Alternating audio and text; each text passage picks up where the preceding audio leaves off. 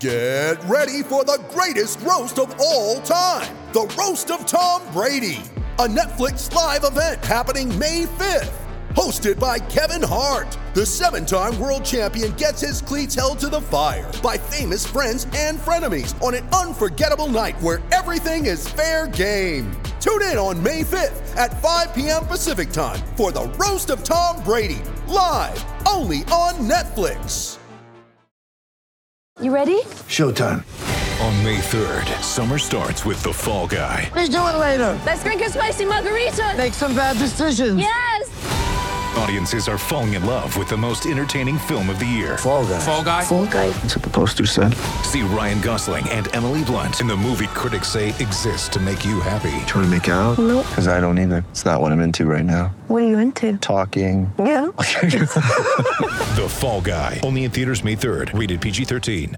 With threats to our nation waiting around every corner, adaptability is more important than ever. When conditions change without notice, quick strategic thinking is crucial. And with obstacles consistently impending, determination is essential in overcoming them. It's this willingness, decisiveness, and resilience that sets Marines apart. With our fighting spirit, we don't just fight battles, we win them. Marines are the constant our nation counts on to fight the unknown. And through adaptable problem solving, we do just that.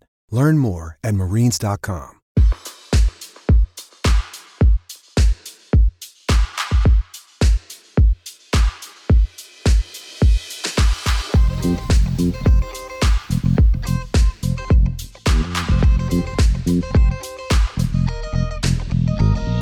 Hey everyone, John Wertheim here. It is this week's Sports Illustrated / Tennis Channel Tennis Podcast. This week we have a long discussion very much in the tennis weeds. We're talking about changes to the tennis structure and the transition tour in particular. This is not necessarily the sexiest of topics. This does not involve Roger Federer and Serena Williams and Wimbledon. This is the next level down. And long story short, in response to a number of concerns, one of them match fixing at lower levels, another of them just the financial realities of playing tennis at lower levels, the ITF is taking a fairly dramatic step of whacking, by some accounts, 90% of the slots available for pro tennis players. And we are now looking at a much different world, a much different way to become a tennis player, much different paths, much different structure.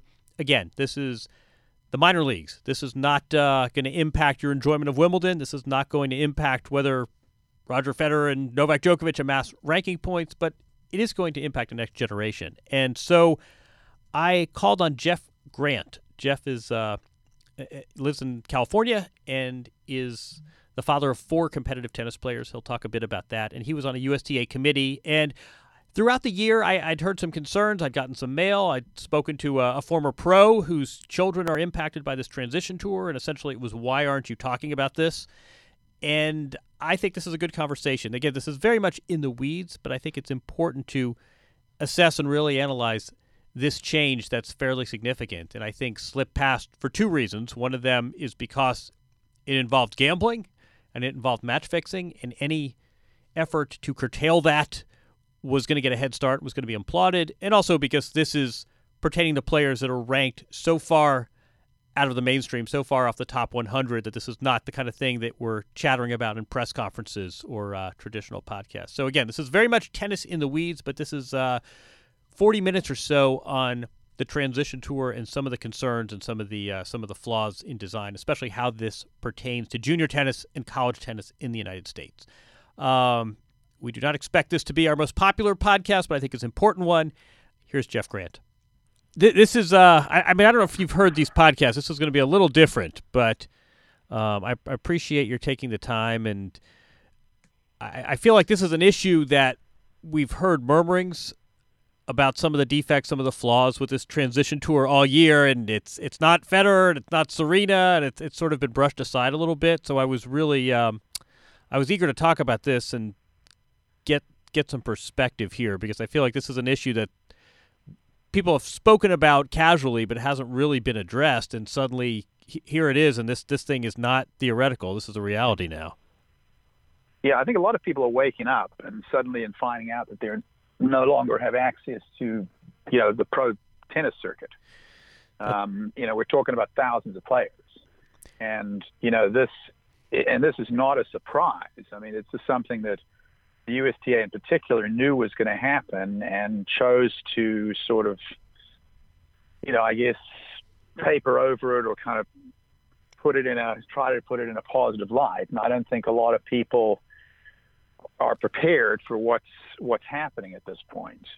And, the fundamentals here are, look, we can argue about, the reasons for doing this. I mean, on Monday, it's to make tennis more viable as an economic enterprise. And then on Tuesday, it's about integrity. Depending on which day of the week you're talking to them about it and who's responded most recently. And so, but what's true is that this has been rushed through at an incredibly short time frame. And really, in my opinion, has not at all been well thought through. And their attitude is sort of, we'll fix it as we go along.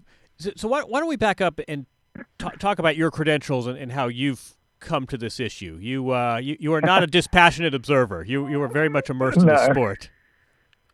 Yeah, look, I've been in the weeds of junior tennis for probably 20 years. I mean, I've got 5 kids that range in age from 28 to 17. I always feel compelled to qualify that it's all the same mother. 2 of them played D1 tennis. Mike played at USC. He overlapped with C.B. Johnson.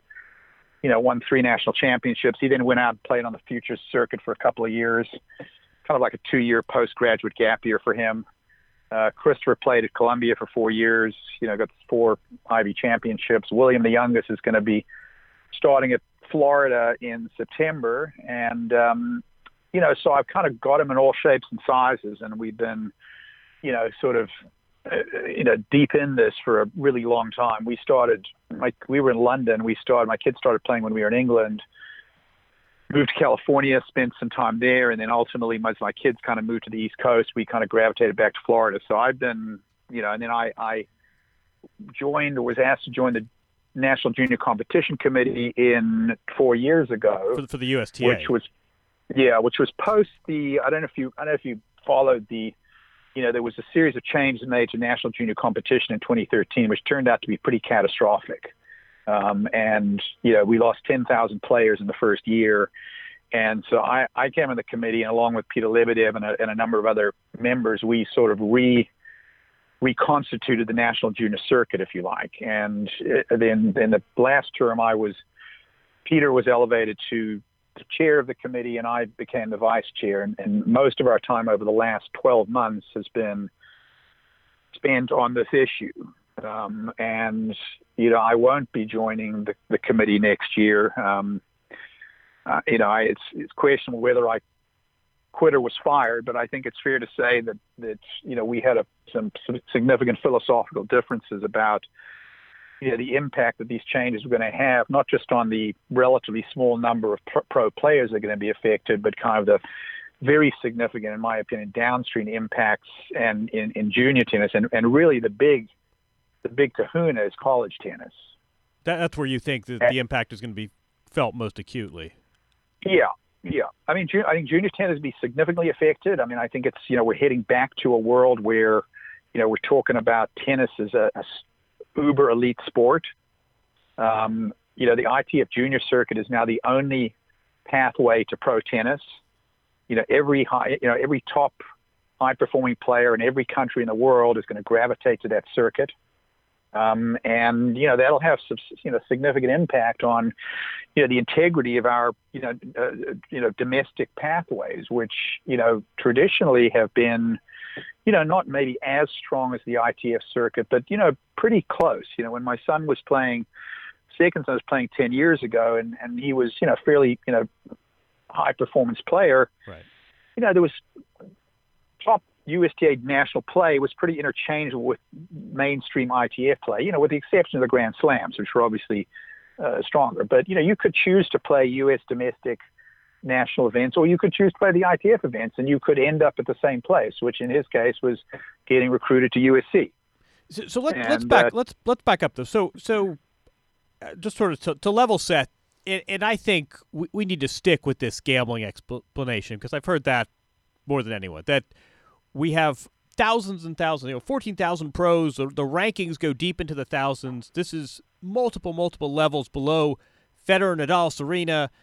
These are players with often four-figure rankings. We have these low-level events. The purses are small, and there is a huge incentive to corrupt the competition. And that's why we have this drumbeat of match-fixing allegations that don't involve the top players, but guys you've never heard of. So the ITF has come and essentially says we need to cut down on the number of players that are pros. I saw one release that 14,000 pro players will now be cut to 750, and the thinking is that this is a way to weed out these corrupt players who are really tennis hobbyists who they're betting markets for their matches, but they have no chance of ever playing Wimbledon. This is a way to weed out that corruption, that bad headline, and this is also a way to boost the prize money for the select group of players that actually have a viable pro career. So they come up with this transition tour, and like you, I've heard from a lot of people saying this is the most half-baked idea, this is completely flawed, this is an overreaction, but I think it's important to sort of set the context and, first of all, recognize that in large measure this is a pushback against these match-fixing allegations. But I do want to keep going with you about it's great to say we're going to clean up the sport, but this is not this is not a zero-sum game. There are some losers here. So well, look, there's a great irony here, John. Number one, you want to fix match fixing, just cut off the live scoring, and you immediately the whole gig changes, right? And the ITF, it turns out one of the largest sponsors was the online betting business. So we're getting all this money from online betting, and now, wow, we've got a betting problem. And it's obviously debatable what the magnitude of it is, and to some extent, not to diminish it, but who really cares, right? I mean, my son played 2 years on the pro circuit after he got out of USC. I think he knows one player that was ever approached to throw a match. So how big a problem is it? The ITF seems to think it's a big problem. You want to solve that problem, then, cut the live scoring. But, part of the problem for me is they're just switching one integrity problem for another one, because what's happened now is that an ATP point now is going to have enormous value, right? Because that's going to establish you as a professional tennis player. You'll be able to get into any 25K, 15K, probably any challenger event. So imagine the kid now, and again, now you're putting the incentive, the temptation, if you like, right in the face of the kid, right? Same situation. You get a wild card into a challenger qualifier, right? Winning one match, you now have an ATP point. What's the incentive structure here, right? Talk to the guy. He's established. Look, I want to win this match. It's going to get me going. Give you $5,000. Let's just agree I'm winning, right? There's one problem. People are going to be buying and selling points, and there's just no question that's going to happen. Now, on an order of magnitude basis, it might not be as great. But in my opinion, it's a lot worse to incentivize an 18-year-old to cheat than it is to incentivize. It's a 26-year-old journeyman, right, who's got no money, who's languishing at 700. He's trying to stay on the tour, and some guy comes up to him and says, "Look, here's a couple of $1,000. I need you to throw this match, right?" And then imagine the other junior, and we can talk a little bit more about this later, but now you're in a situation where there's only one way to pro tennis, which is through the ITF Junior Circuit. And then when you have 1 year to try out, right? It's almost unimaginably silly, right? So they've set up a system where the only way you can become a pro or a pre-pro player is through the ITF Junior Circuit and using one of these 5 dedicated spots. Now, the average player, the average junior who's 18, goes out and plays his first future. Very few people win their first match, right? I mean, you take, for example, Stevie Johnson, right? He didn't ever play an ITF event. He got out on the futures circuit. After college. Exactly. Yeah, but it took him 8 tries. And remember, he was 22 or 21. He took him 8 tries to get 2 points. So think of the junior now who's coming up against his 19th birthday, right? And the number he needs, the ranking number he needs to make sure he can get into a 15K event without his junior ranking, which disappears on his 19th birthday, is 750, call it, right? And he's at 850. And he really needs to get to the semifinals of this tournament to get those points to get to 750. Well, what's his temptation? And if they think that that's not going to become epidemic, they're fooling themselves. And now we're putting the kids in a situation where the temptation is going to be put in front of the 18-year-old, which to me is just a dramatically worse place to be than worrying about the 26-year-old who's trying to figure out where his next week's travel plan is coming from. Right. And so so there's that, and then so that's my view on the integrity stuff, right? I mean, it's not dismissible, but there are other ways to fix this. And then the second one is the economics. Okay, tennis, too hard to make a living. We've got to make the economics better, and blah blah blah. And so what have they done? They've just ejected the bottom 10,000 players. Right now, those players didn't feed in any of the prize money. I mean, I can tell you, if you're ranked 1800, you are not earning any prize money. Right. So they're taking nothing out of the prize money pool. Nothing. But then you think about what's happening. So it's the same players that are actually earning any prize money are still the same players. But the changes, and these numbers are pretty dramatic, right? If we look at the first quarter schedule, the number of tournaments being hosted is down 35%. So what that means is going to be, if that persists through the rest of the year, we're going to lose 260 tournaments. That's $4 million less in prize money, $2 million less in entry fees. And when you factor in the lower draw sizes, it means a loss of about 45,000 playing spots. I was going to say, it's much about the opportunities lost as the dollar figure of these small level events. So what if I show up and get a wild card and I hack around for about? I can tell you, none of my kids ever complained about double bageling a guy in the first round. If you got to work through 4 rounds of qualies. But I mean, it's beside the point. The ITF's view is, well, none of these people are really pro players, so we got to get rid of them. But the reality is, they're not taking any money from anybody, and the fact is, they're putting a bunch of money into the system, right? They're putting $2 million of entry fees on the table. They're staying in the tournament hotel. They're buying lunch at the tournament site. They're getting a racket strung. They're buying some equipment. Maybe they have a coach. They're contributing to the tennis economy. Sure. And so, unless the ITF has better maths than I do, and I'm a maths major, everybody's losing here. Now, it's possible that the number of these quote unquote world ranking events go up, but it seems unlikely. And this is I think an example of where, but basically the ITF made a conscious decision to effectively devalue their product. They are adamant that these events, these now world ranking events, they are not pro tennis events. They can't be advertised as pro tennis events, and nobody can call them a pro tennis event. So the guy hosting the 15K event cannot say this is pro tennis, right? The guy down the road hosts a UTR tournament with $300 of prize money. You can have stuff all over the court saying pro tennis played here.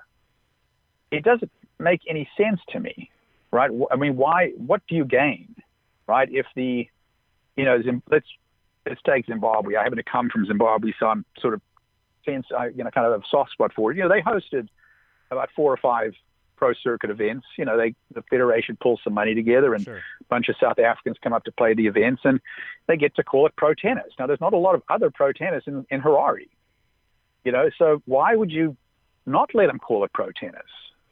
What difference does it make? I mean, nobody gains from it. I mean, other than they can say it's now, we have a select group of professional tennis players. I mean, the most the guy ranking.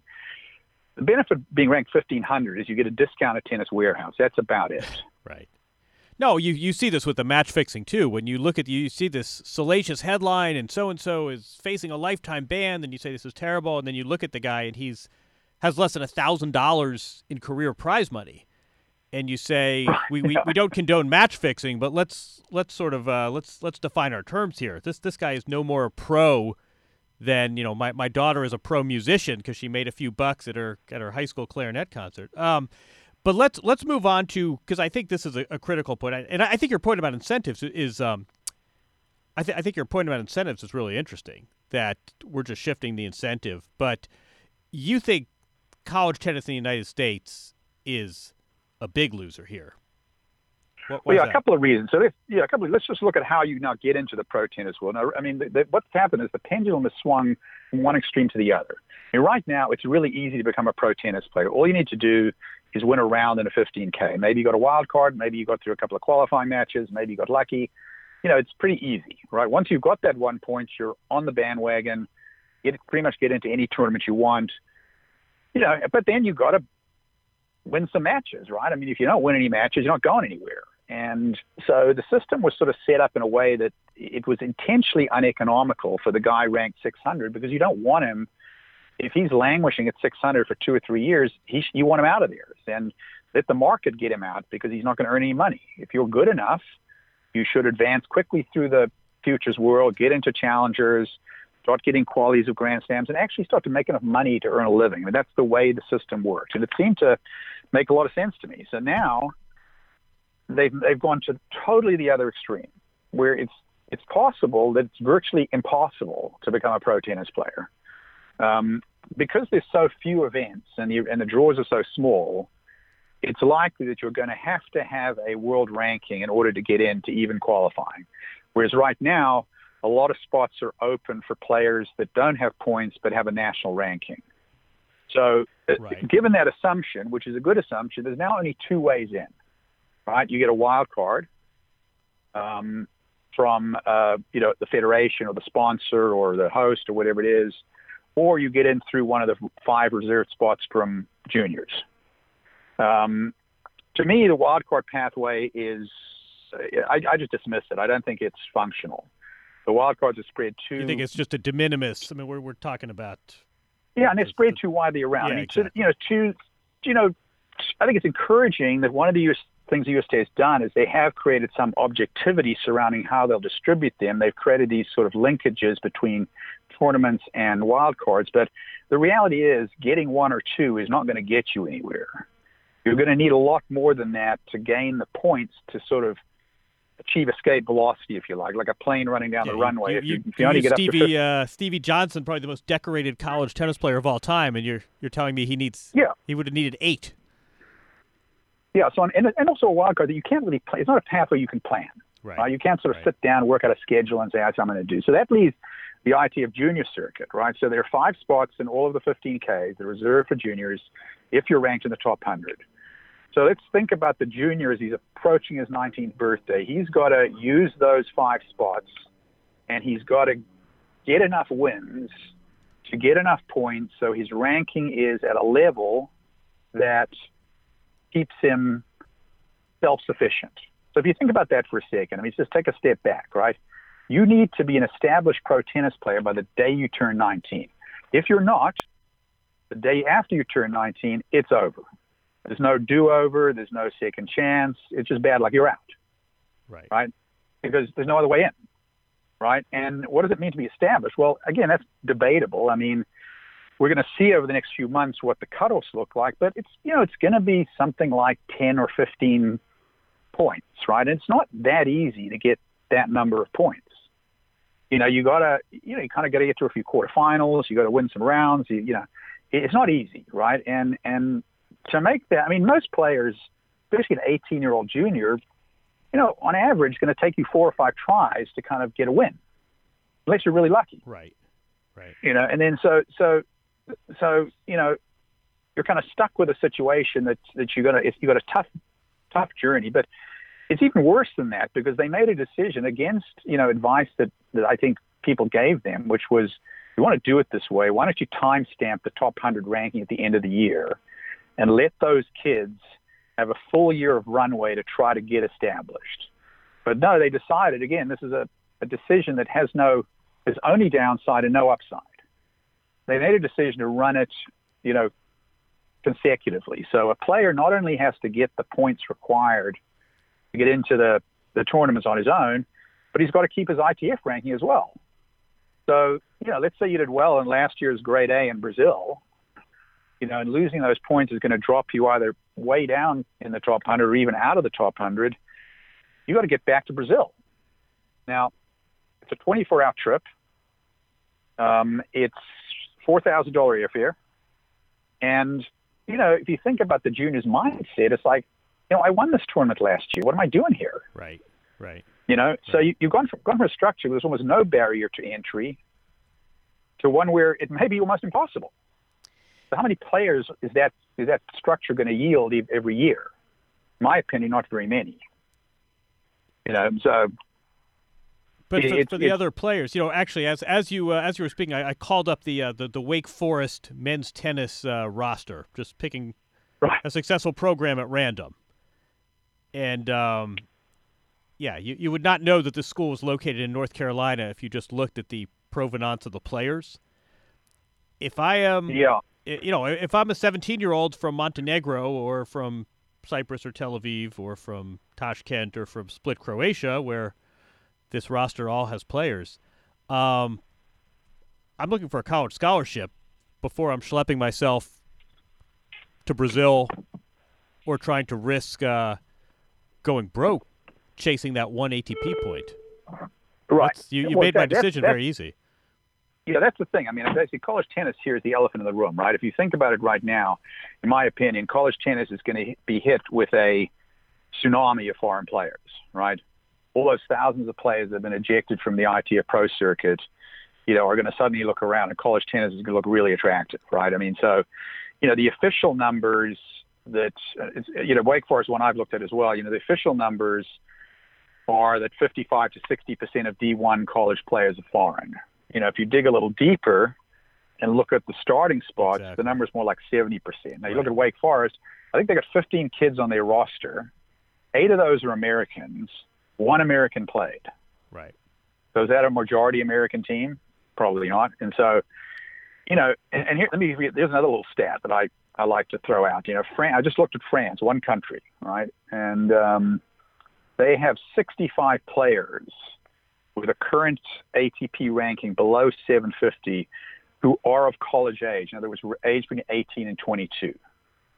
Big chunk of those 65 players are out of luck. So what are they going to do? They're going to pick up the phone to Brian Boland or Wake Forest and say, what can you do for me? I've got a 14 UTR. I can play number 3 for your team. So I mean, I think we're at 70% now. If we're not at 80+% in 2 years, I'll come back on, John, and I'll eat a bug. You'll eat a bug. I'll eat a bug.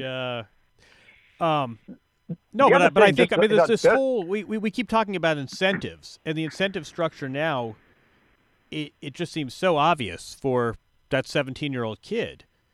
As you say, you're better off going to Waco, Texas, or going to Wake than trying to chase what is hardly a sure thing, trying to chase that 1 point. I mean, I guess I got two questions I want to throw at you, which is, let's talk about the Stevie Johnson of today. I mean, I have a friend, his daughter is going to go play college tennis, and her plan is upon graduation, she's going to give it a go and try and see if she can make it on tour, as so many college players has. What happens to Stevie Johnson in 2019 when he's done? I mean, he finishes a college career? He's done.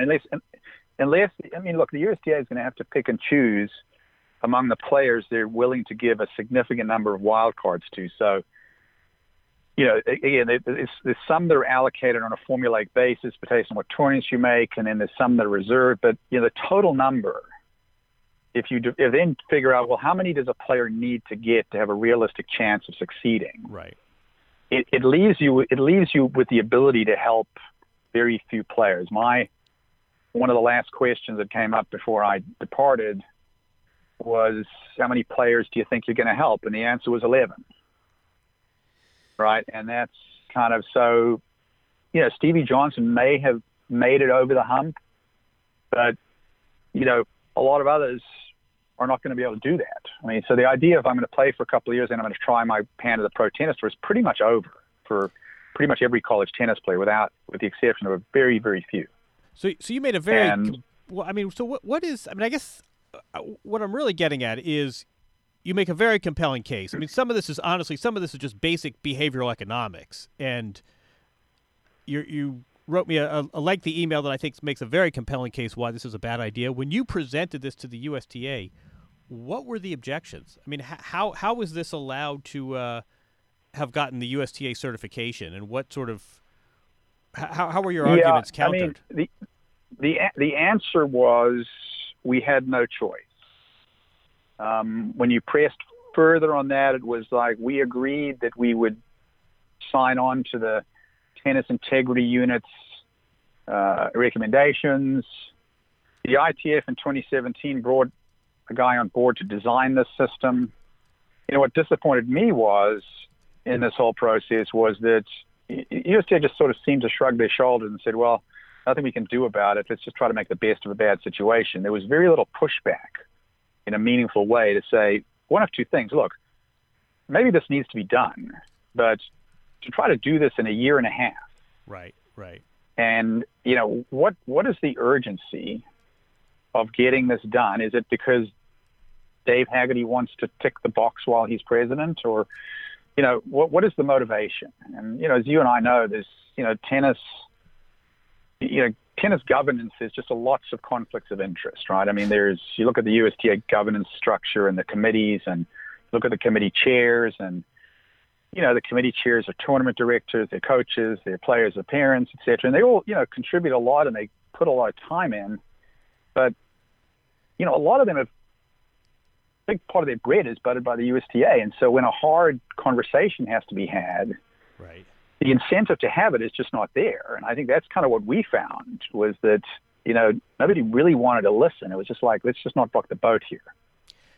And so that was what I think frustrated me the most. I mean, we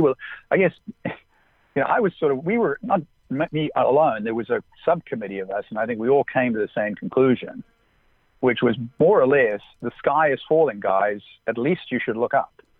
Yeah, you mean about this issue specifically? Yeah, about what to do, and, you know, how much pushback, what changes to, you know, how do we? The attitude seems to be, well, it's going to happen. Make the best of it. It'll probably change. You know, the problem where I sit is that my experience with these kind of things is you do a lot of collateral damage in that period when you're just in this sort of really, really badly designed system. Right. And sometimes, you know, so the changes the USTA made in 2013, ironically, under the leadership of Dave Haggerty, which were frankly catastrophic, you know, we never got those 10,000 players back. You know, and so it was, you know, we rebuilt the system in a way that we think is attractive, but, you know, we lost a lot of players. And, you know, if you come back to the college thing, right, I mean, you think downstream in terms of this, right? It's college tennis. We suddenly find ourselves at 80+% foreign players in college tennis. You know, growing up in Southern California, got to know Wayne Bryan, you know, and every conversation with Wayne Bryan was that the way to get your kid playing tennis is take him to a college tennis match. Right. Love the atmosphere. It's exciting. And, you know, when you show up at the college tennis match and the number one players from Montenegro and the number two players from Syria and the number three players from, I don't know, Kazakhstan, you know, it's going to be hard for that to really excite a young American potential tennis player. I mean, I think the real point there is not sort of who's playing, but just this, you're taking away a huge incentive. I mean, so many kids go into sports now, not to be LeBron James, but the college scholarship is the great carrot. Right. And right. It's the experience of college sports, and it's defraying the expense.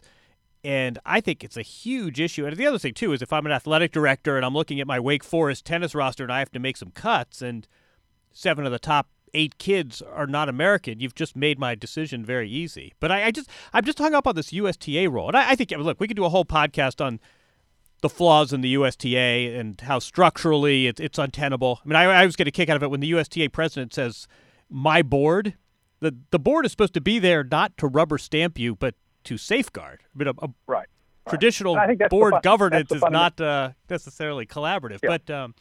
But I can't figure out why. It seems to me that you delve deeper into this transition tour and you realize American tennis is a big, big loser here. And I can't for the life of me figure out what resistance, when you said, guys, the sky's falling in, I don't advise this at all.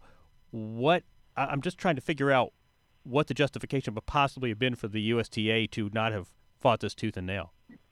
John, you just have to ask them, because I couldn't get an explanation that made any sense to me. I mean, it just didn't. None of it. I spoke to Katrina Adams about this. I spoke to Tommy Ho. We did a conference call, our subcommittee, which originally was supposed to be just the broader junior comp committee. It ended up with Gordon Smith, Stacey McAllister, Martin Blackman, all the great and the good of USTA. And, we made effectively the sort of same presentation and said, look, this is going to be a real problem, not just for the kids that are getting kicked out of pro tennis, but the downstream impacts. I mean, you look at junior tennis, for example, basically the ITF circuit now is the only way to go. If you want to have good tennis competition, all of our top players are going to go to the ITF system. The way the system's set up, you got to go from 5 to 4 to 3 to 2 to 1 to 8 a Grand Slam, right? So that means you got to start early. You got to, a 14-year-old guy, got to get himself to Guatemala for the grade 5, get a few points and get himself going. And, it's enormously expensive. It's time consuming. You've pretty much got to be homeschooled. If you're a kid who doesn't have the resources, you're basically out of luck. And the problem, not only out of luck for pro tennis, but out of luck for college tennis as well, because, if you think about it, and we see this now, we see the hard numbers on this, right? Again, if I go back 10 years, looking at my own personal experience, the standard, the level of, say, a grade 2 ITF event relative to a level 2 USTA event was not much different. Right. So you could advance to a college level standard if you went to the Easter Bowl. Event. Yeah, exactly. Right. Yeah, so you need a UTR of, let's say 13.3 to start in a Power 5 conference, right? But if the average UTR of the participant in the clay court national championships this year was 12.2. Now, it's going to be hard to get a UTR of 13.3 playing against guys that are 12.2. So effectively, we're not going to provide the level of competition without that's leaving the required country. to get to the standard, right? I mean, it's like saying I want to go to Harvard. Harvard requires me to do 6 APs. My school doesn't offer 6 APs. I've got 2 choices. I can give up on Harvard, or I can change schools. Or so, if you're wealthy enough, you can go to a school in another country where you can pick up those credits, but that's a small subset, obviously. So we're heading way back into the elite. Tennis is elite money sport. The guy, the middle class family who kid wants to stay in regular school, cannot afford the $4,000 to send his kid to Brazil, and the federation's not picking up the tab. He's looking at this and saying, I'm gonna try baseball. Right. And because I think again I don't have a crystal ball, but I think we're heading to squash, right? Which is in a junior world, it's a fringe sport. No, I thought that was a South African expression. You mean the sport of squash, which is a terrific sport, but small. I played squash, not tennis, and my kids all played tennis. I played squash, but squash is a fringe sport in the United States. It's populated by the ultra elite who are, using the sport as a vehicle to access Ivy League education. Yeah, exactly. And I can see a pathway where we sort of end up there. It's just the rich kids who can afford to travel, can afford to play the ITF event, afford the coaching, will get the UTRs required for the right college, get the recruiting, and that's that. And it could mostly be Ivies because the Ivies are not offering scholarships, and they're pretty close to the top level of D1 tennis these days. But if you need to have really good grades to get in, so that's a pathway. But the final point is the existence of UTR, which has obviously now become kind of the go-to benchmark for college coaches in terms of their recruiting. Now makes it pretty easy, if not costless, to recruit the kid from Montenegro, right? You need a UTR account and you need a Facebook page, right? You're you look him up, and you're plugging in data. Yeah, you put in his number and you see this is what he is, and connect with him on Facebook, ask him to send a video of himself, see what his grades are, and next thing you know, you've got your number 3 player. Gotcha. We're almost out of time. I mean, I'm hung up, and you're saying, I just want to, you're saying there's data available already, even in 2019, about how this is already impacting draws. Yeah, I mean, so right now the first quarter schedule is out, right? So as I said, there's 35% less tournaments than this time last year. The draw size is much smaller, so 45,000 spots have gone. So, I mean, it doesn't take a math genius to know that getting into those tournaments is going to be a lot harder. And so, I think, we're going to have to see where the cutoffs settle, right, to figure out how hard it's going to be to achieve self-sustainability, but it's not going to be easy. And I think, these tournaments are not, again, inexplicable to me. Why would you degrade your product? I mean, why not call it a pro tennis event? I mean, who cares? Yeah, I mean, we haven't even talked about that, but I don't know if you're running the pick a challenger, you're running the Tallahassee Challenger, and suddenly the economics are so different and the field is so different. I'm not sure this is a viable business model for all of these $50,000, $100,000 events, but yeah, I mean, think about the ATP as a business, right? And your players are the employees. Now, there's no business in the world who would basically say to themselves, I'm going to limit my recruiting pool to 100 kids. I'm going to choose my future pro tennis players, my future ATP players. I'm going to be chosen each year from this 100 kids. Right. Why put? Yeah. I mean, again, why would you do that? The way it was explained to me was, first of all, we've got to deal with this integrity issue. It's terrible for the sport when week in, week out, we have match fixing allegations, and also there are way too many players calling themselves pros. If you've got 100 McDonald's franchises and 60 of them are losing money, you have no qualms about shutting them down. Why should this be any different? That's two explanations I was given, but it does seem like this is. If you're running a McDonald's franchise, you're losing money. And if you just decide, I love running a McDonald's, and I'm just going to keep it open, right? I mean, what does it matter? Yeah, right? take a libertarian. Yeah, exactly.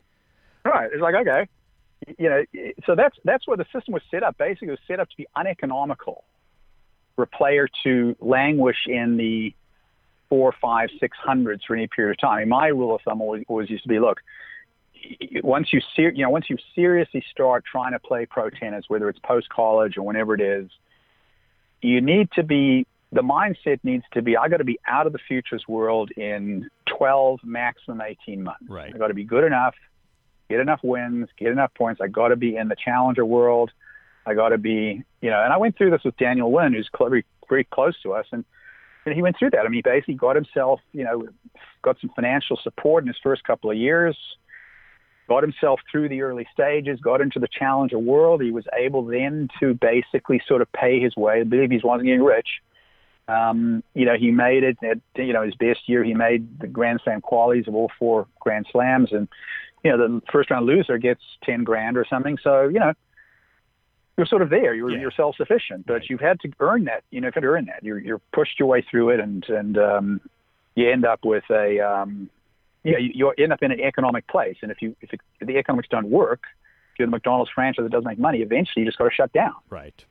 But that's all right. Well, the football guys are coming into this room. I could talk about this for a long time. Again, this is not Federer, this is not Nadal, this is not Serena, but I think this is a important existential issue that a lot of people are going to be very surprised when they realize just how radically this game has changed at this sort of subcutaneous, sub 150 level. But I really appreciate you laying this out, because again, this is something we've heard from parents, I've heard from readers, and you're the first person that's really spelled it out in detail, and I think it's important. So I'd love to come back. I'd love to come back, John, and have anybody in the ITF wants to stand along to debate it, point by point.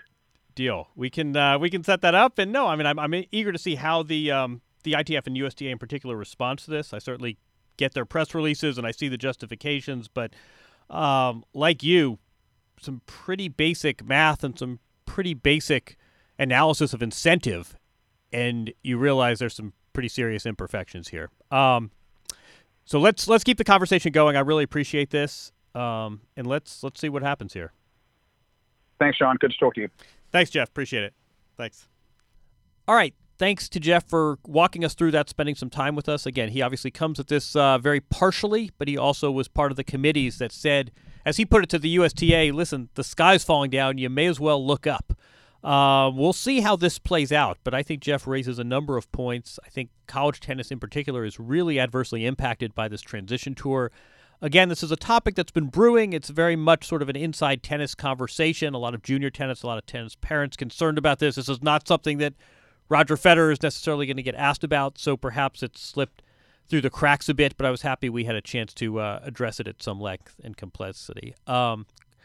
Jamie, I will bring you in. I will not ask you to delve into the nuances of this transition tour, but I do think you look at players. I will say this. You look at players at the top of the sport today, at the Williams sisters and Rafa Nadal, and we just sort of go through the list, and you do wonder if this standard existed today, and if these requirements and this new structure existed, would they have become pro tennis players? And how differently would their junior years have been? How different would their path have been? It's an interesting thought exercise. But the bottom line is this is really going to impact the sport in a fundamental way. And I think because it is beneath the surface, because this is not Indian Wells in the U.S. Open, but rather this is, the Aptos Challenger. And even below that, this is, low-level events in Croatia. We're not talking about it. So anyway, I will not we can transition out of this and talk about happier, more mainstream topics, but I am happy we had this discussion. Agree. It's a good point, and it's an interesting discussion to have, and like in any kind of place, the younger generation is the future generation, and so that says it all. Yeah, I mean, you think about this with other lines of work, and if suddenly you can't right. major in journalism, right. What does the field of media look like going forward? That Exactly. may not impact, Brian Williams and Anderson Cooper, but that's the first kind of place my conversation. mind went, just thinking about in the reference you said. This is a sweeping change. All right, this is our last podcast for the year. I will wish everyone happy holidays right now, you included, Jamie. Let's You just sort of take us out. We'll do a little preview. I think we're going to start before we go to Australia. We will name check Chris Evert, so she will feel all the more compelled to come on and talk. But give me 3 or 4 storylines that you will be eagerly following in 2019. Sure. Let's start. I'll start with a random one that's kind of been on my mind today. Andy Murray. We haven't talked about him much, but I think it'll be interesting to see 2019 how it turns out for him. He obviously is coming back from that hip injury. I feel like maybe not as bad as Djokovic, but he is in a similar place Djokovic was at this point last season, where 2019 is really going to be and continue to be a rebuilding year for him. So can he kind of make this miraculous comeback that Djokovic did? I think it's much tougher of a challenge for him, considering just the physical state of his body and kind of the injury he had to come back from. But he's someone who is still so dominant and has the ability to be dominant. So interested to see what's in store for Andy Murray for 2019. Are you following him on Instagram and yes, and to a lesser extent Twitter? If he does happen to retire or step away from the game after 2019, he has a good second career ahead of him. As a what? As a commentator, as a broadcaster, as an analyst. You hope he stays in the sport for long sure. term, as his mother has. I'm looking here. He's 257. Even with protections and wild cards, that is a big number. Hip injuries in tennis, not to be taken lightly, but at the same time, Andy Murray did show some signs. He played some very nice sets of tennis in the fall. We'll see where he is. Certainly, if you look at his Instagram, he's a long way from packing it in. So that's good. What about the women's side? I was going to bounce it to you. Give me one men, and then we'll go women. No, I mean, I think the overwhelming storyline is they all kind of blend together. One of them is who's going to stop the Djokovic train. Right. And tied to that is, can we finally see some big 3 pushback? And I wrote about this a few weeks ago. Like, we all love Djokovic, we all love Federer, we all love Nadal. These are once-in-a-generation players, and we're blessed that there are 3 in a generation. These may well be the 3 best players ever, so let's get that out of the way. That said, it's really time the rest of the field steps up. And you talked about Murray. Stan Wawrinka is obviously a Hall of Fame player, but other than that, time for some of the 20-somethings to start landing a few blows. And I felt like last year was in some ways a celebration of these 3 great players. Once again, all in their 30s, they divvied up the 4 majors, but I felt like it was tinged a little bit with a sense of, come on, guys, whether it's Zverev or Thiem or the wayward Grigor Dimitrov, time for somebody to mount a little bit more resistance. So I think I'll sort of cheat and tie those together. I mean, Djokovic obviously comes to Australia gunning for his 3rd straight major. Right. But tied to that, the corollary is someone going to announce themselves that hasn't won a couple of these before? For sure. And I think, so mine on the women's side brings in a few people as well. But going off what you're saying, the younger women, those 20-somethings women, really did make a statement in 2018. I mean, Naomi Osaka, obviously, but I think you can put Sloane Stephens in that category as well. 25, but still in that group. Didn't win a major, but solid, very, very solid top 10 season. Right. And so I think those are 2 players that I am going to be keeping an eye on and really interested to see.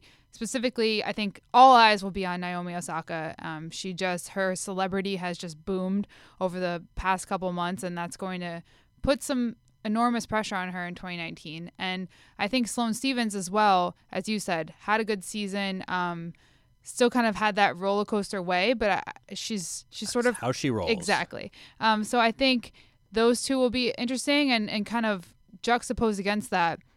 This has been like a, New Year storyline forever, but Serena Williams will and Maria Sharapova will, kind of these 2 people in the sport that have carried it for so long that are getting possibly towards the end of their careers. They're in very different places. I'm always curious to see how the 2 of them will fare, in majors, but also outside of their lives, outside of their tennis lives, off the court. So those are kind of my 4 people grouped together into one. I like that. I would add a 3rd party to that latter category and include Venus as well. Okay, yeah. 7 majors. It's been a while. She just made some wholesale changes in her life. One of them was parting ways with her longtime coach, David Witt. Venus, any insight on that? Sharapova. I think I was told Venus made some wholesale changes. I'll leave it at that. All right. It was a week of change for her, a month of change. And I think I'm eager to see. I mean, Simona Halep has basically said, I'm going to try and go this alone. I'm curious to see what Venus does. At this stage in the game, what does she really need a coach for? That said, their logistics, their scouting, it's not as simple as come over your forehand cross court. I don't think this is technical advice at this stage.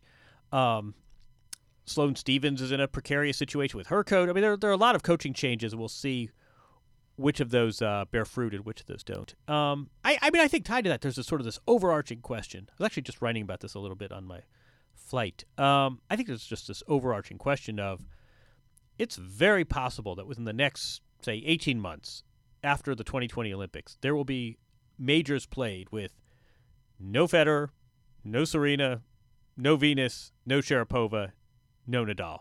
You hope they all play till they're 100. This is not to suggest time's a ticking. I mean, you never want to retire anyone prematurely, but I think tennis is in for a big pivot, a big transition. And I think if you said, listen, the choice is you're going to get Roger Federer and Serena and Nadal, and among them they're going to win 60 majors, and there are going to be a few years when they retire that are going to be some lean years, and we're going to have to wait for new champions. You'd say, I'll sign up for that. Give me that over parity. I'll take 3 legendary players and deal with a couple years of fallow fields. But I do think there are going to be some really interesting changes ahead for tennis when these great stars, these just towering figures. I mean, again, you're talking Serena, Federer, Nadal. You're talking about 60 majors, right? And that's a big loss. And there's a possibility that it all happen at one time, which is even Tokyo 2020. Yeah, that's even more impactful. Yeah, it's dramatic when it happens all at once. Yeah. So, well, who knows? I mean, we 6 years ago they were retiring Roger Federer. Right. Look at him now, but realistically, you can't play forever. All right, that does it. I feel like I should say something sort of sweeping to take us out of the year. It's been fun. Always good to have you, Jamie. People don't understand your producing sorcery and how vital you are to this. They only know you from your insightful comments, but you do a lot to Thank you. help this modest enterprise here. Thanks to everyone for listening, for your comments, for your guest suggestions. We have every intention of doing it again in 2019. Happy holidays, and we'll talk in the new year.